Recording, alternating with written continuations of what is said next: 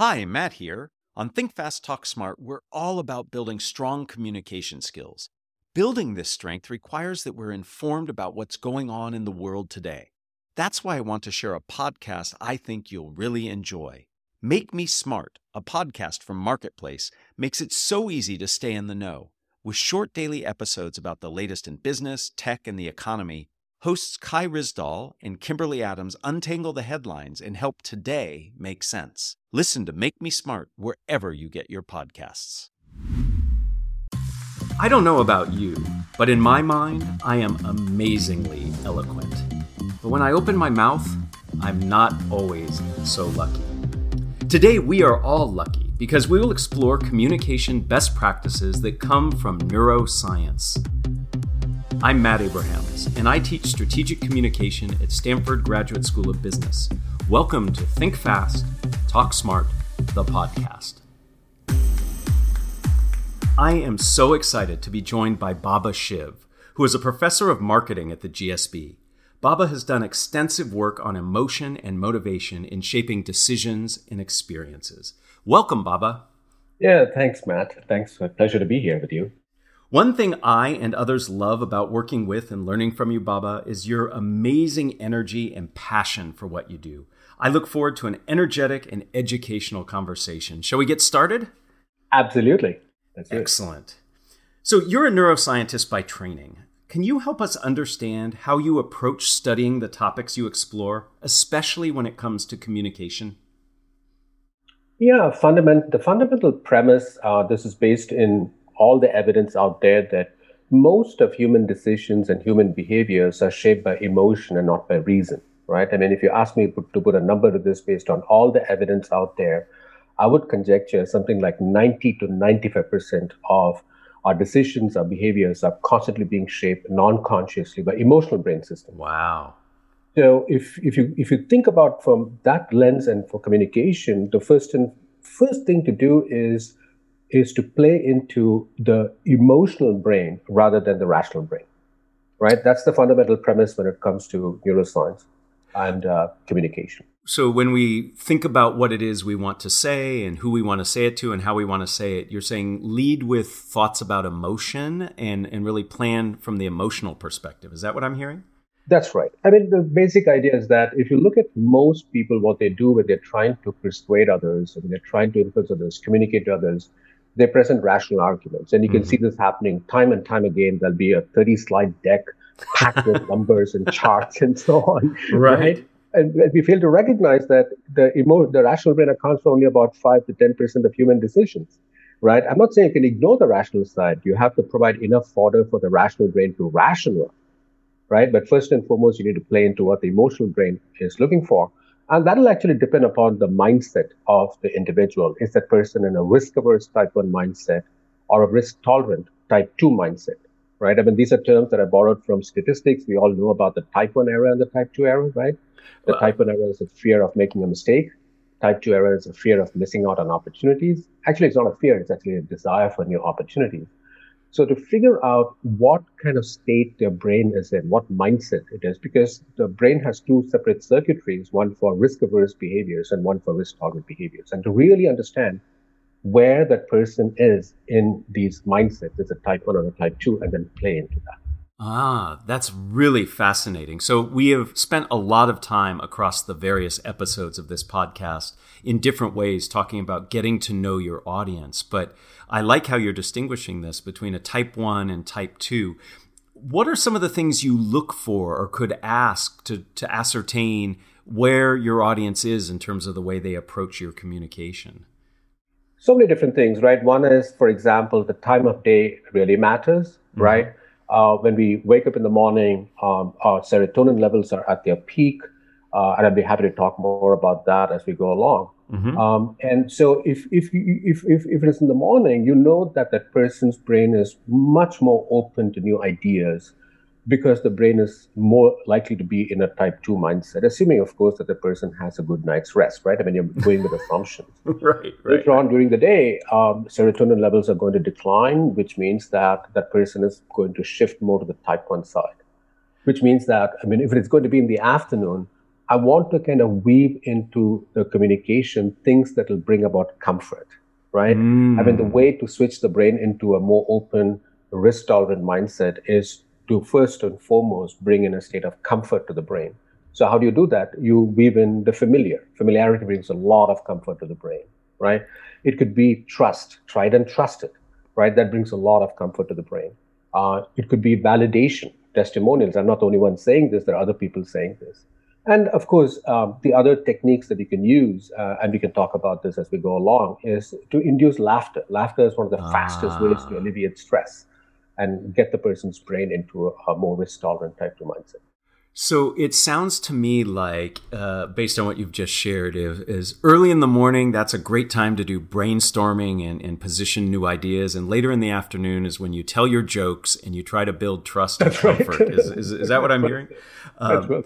Yeah, we actually recently, in a recent episode, dove into the value of humor and communication. And you're exactly right. It really accelerates people's openness and willingness to listen.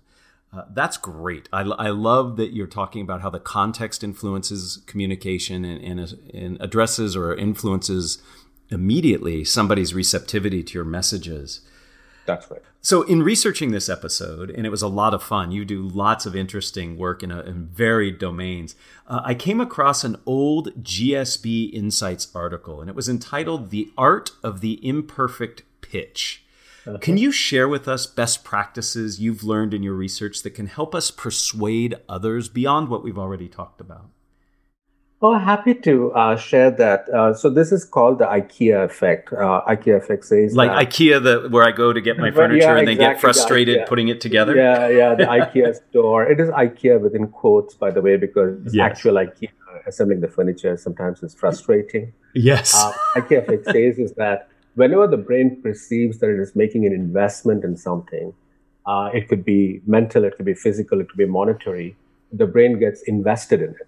So this, along with another observation that comes from my teaching at the design school at Stanford. And the design school has a mechanical engineering section where the prototypes coming out will all be polished because they have 3D printers, etc. And the other section is what we call the art section, which will be aluminum foil, foam, etc. So the prototypes are going to be rough. And what is fascinating is that time and time again, and this is backed up by the research I'm doing right now, is that if you present a polished prototype, others will only find flaws. If you present a rough prototype, others will see potential. Wow. So the way to think about this is in the very early stages of an idea, if you want to influence a stakeholder, just go to the person with a rough prototype, back of the napkin, on a whiteboard, whatever it is, and seek advice. When the person starts providing advice, the IKEA effect will kick in. Then your idea will become that person's baby as well. The most effective way of persuading people is for the person you want to persuades himself or herself. Sure. That's the most effective way, right? Because if the person believes that it is her own idea or his own idea, then the person is, the person is going to trust, is going to be familiar, because who does the person trust the most? Himself or herself. Yeah. Right. So that's also consistent with the saying that, Matt, you might be familiar with. In Silicon Valley, there's this famous saying that if you're a startup and you go to an investor for money, you're only going to get advice. If you go for advice, you're going to get money. Yes, absolutely. Many of our students, many of the people I coach, and I'm sure you come across, want to get the pitch just right. They want it to be perfect. And what I'm hearing from you, especially early on, is it's less about perfection and more about being open and direct and seeking feedback and advice. That's what's really going to help you. That's right. And there's a related phenomenon here. Now, of course, it cannot be used in all contexts. And I want the listeners to be very, very careful about this, is that if you're only going to be reporting out, then an imperfect pitch can actually backfire, right? So again, it depends on the goal of the communication. If you want to persuade others, there's a related phenomenon called the hairy arm phenomenon. I don't know, Matt, if you're familiar with this. Hairy arms, like hair on your arms, okay? Yeah, hair on the arm. I mean, it is an apocryphal story where an advertising executive makes the picture-perfect pitch to a client. And at the end of the pitch, the client goes, let me think about it. So the executive goes to the boss and says, boss, what happened? I mean, this was the picture perfect pitch. And the boss says, you made it too perfect, right? So you're making the pitch out there. The person goes and wants to contribute, wants to come in, but is not able to kind of contribute, and therefore is left with this feeling that there must be something wrong, but I'm not able to put my finger on it. So let me kind of delay. Let me think about it. So what the boss says is, that's why it's called the hairy arm, is the boss says that, hey, you know that the pitch that you made showcasing the ad campaign, at the end you have this person holding the product, make that person's arm hairy.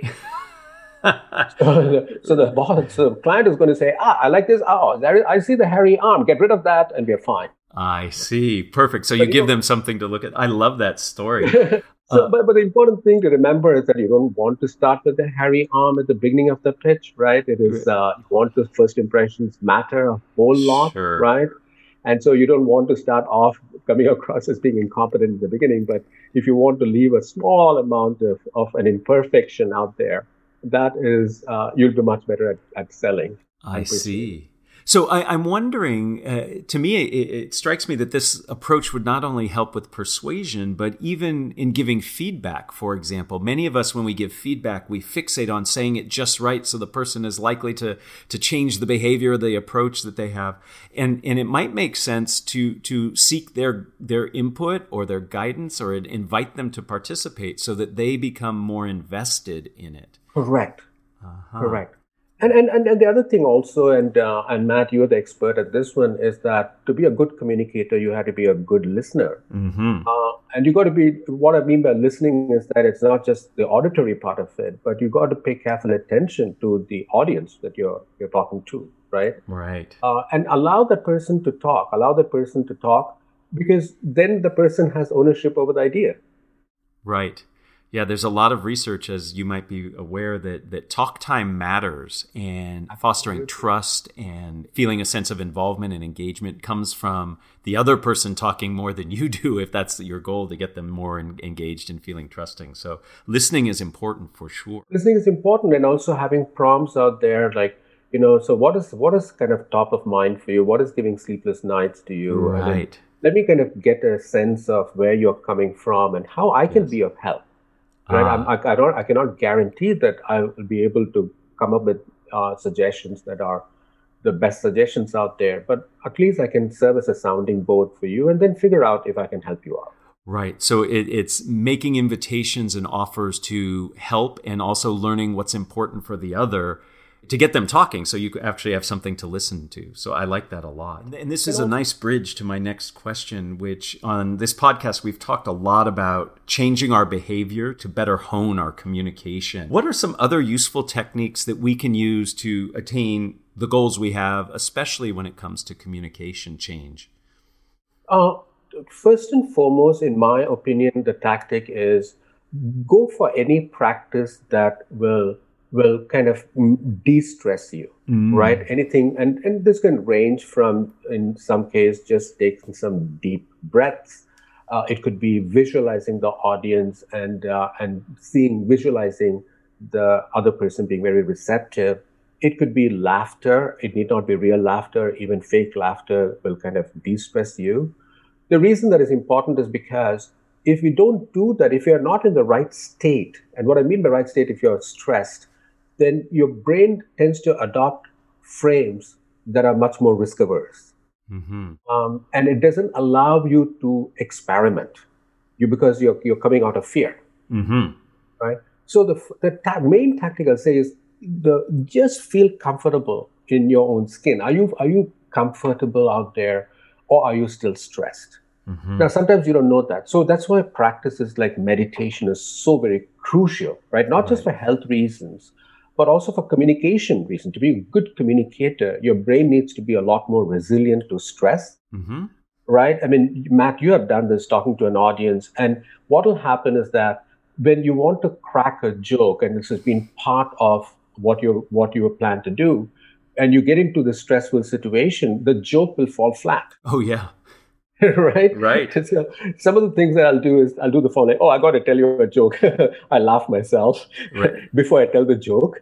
And then people will start giggling, Right. because that's a natural human tendency, right? If someone is laughing, you tend to laugh yourself, Right. and it's infectious. And then I'll crack the joke. So there are these kind of techniques, but the most important thing I believe is that, of course, you need to know your audience. That is Yes. the first thing you got to know, and you probably have been mentioning this time and time again. We But have, I'm a yes. big believer that the most critical factor here is you are in a state of comfort. Right. And we've talked about this interestingly. We've had a couple guests, Christian being one of them who you teach with, and Dan Klein, who I know you know, when it comes to this improvisational mindset. And Right. really the logic is the same. We get in our own way through our anxiety and the pressure we put on ourselves. And if we can actually learn to relax, that allows us to achieve our goal much more readily and be much more present oriented too. So, That's right. And you got to understand that the way the brain is working is all these instinctual brain systems are shaping it. If you're stressed, then what happens is that it'll completely shape the frame that you're adopting about the audience, about your content, etc. And your body language is also going to tell. A lot of our ability to persuade, as we all know, does not just depend upon what we are saying, but how we are saying it, mhm. right? And so if you're not in that state, I mean, it is going to show. Right, the tells that we reveal, for sure. I have enjoyed so much getting some of your tips. I'm wondering, do you have any other tips that we haven't discussed that you think might help us be more effective communicators? Absolutely. So if it is going to be a very important piece of thing, you're giving a talk to an audience, a large audience out there, I would just say, go to bed early, as you all often do. Get a good night's rest. Don't sacrifice on sleep. I know people doing this, that they will keep on practicing the talk and through the night, and they get about 3 hours of sleep before they deliver the Mm-hmm. talk. If you're not had a good night's rest, guess what? Your brain chemicals are going to be such that you are going to be risk averse. You'll then adopt a frame of mind where your brain is already thinking about failure.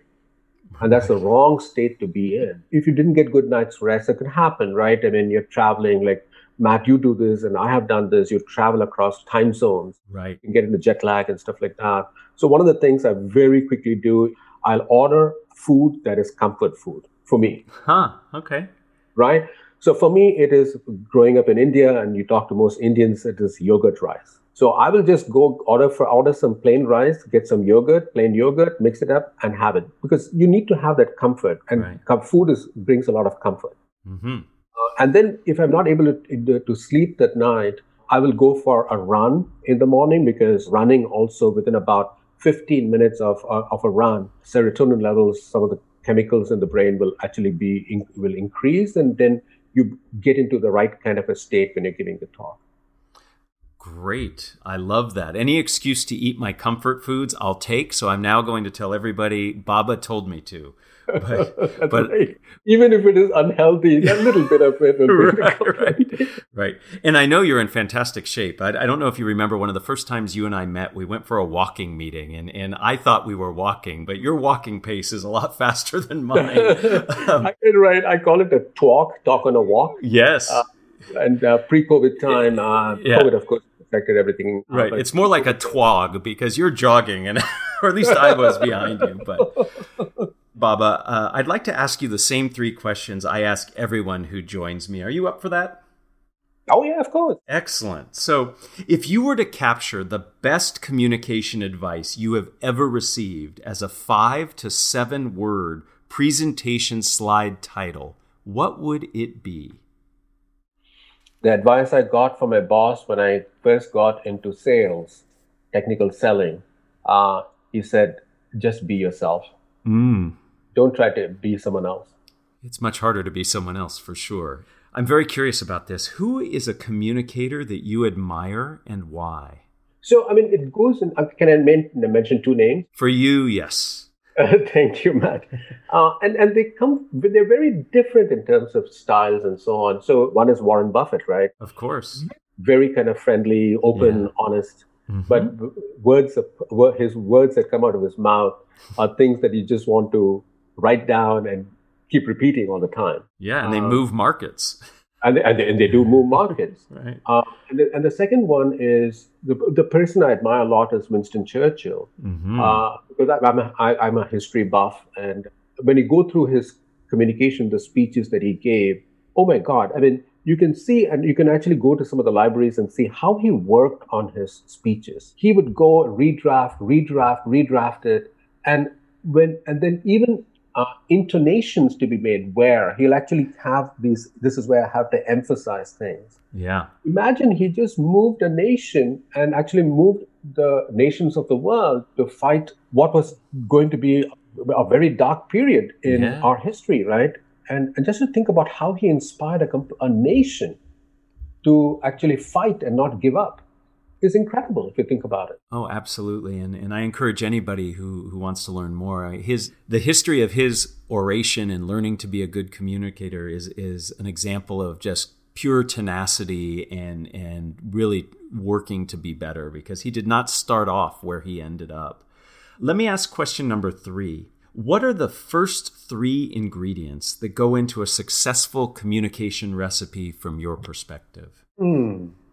So if I have to use the cooking metaphor, okay, I would first say, know who you are cooking for. Second is, do you have the right ingredients? Mm-hmm. And are you excited about it? So help me understand. So I love that. And I like that you related it to the question very specifically. When you say right ingredients, you're talking about make sure you're in the right frame, your audience is in the right frame. Correct. Excellent. Very good. Correct. And also in terms of the content and when the content has to be delivered, has to be done. Because in the terms of cooking, there is a recipe to be followed. Sure. And each person has their own recipe over a period of time of how to be effective as a communicator. We all develop our own. If you're not, you've got to become self-aware of, the recipe for your success. So go back to the times when you were very effective as a communicator, very proud of, and ask yourself, what did you do there and what did you not do to make that effective? Right? Oh. Each person has his or her own recipe. Don't try to adopt someone else's recipe, right? Of course, learn from the experts, because the experts have already done it. You don't have to relearn the whole thing. But then you adapt that recipe to your own style. That is so important. That taking time to reflect, I think, is so critical in any skill you're trying to develop, but especially communication. Baba, this has been wonderful. Thank you so much. I knew we would learn a lot from you and we would have a lot of fun. And I am going to go make myself some macaroni and cheese now, Bood. And we really appreciate you sharing your perspective on communication and how neuroscience can help us be better, more effective communicators. Thanks again. Thank you, Matt. It was a delight. Thank you very much. Thank you for listening to Think Fast, Talk Smart, the podcast, a production of Stanford Graduate School of Business. To learn more, go to gsb.stanford.edu. Hi, Matt here. We'd like to ask for your help. One of our big goals for this year is to bring Think Fast, Talk Smart to more and more people around the globe. Please help us by sharing Think Fast, Talk Smart with your friends, coworkers, and family. Also, be sure to rate and follow us. Finally, join our Think Fast, Talk Smart communities on LinkedIn and Instagram. Thanks for your help.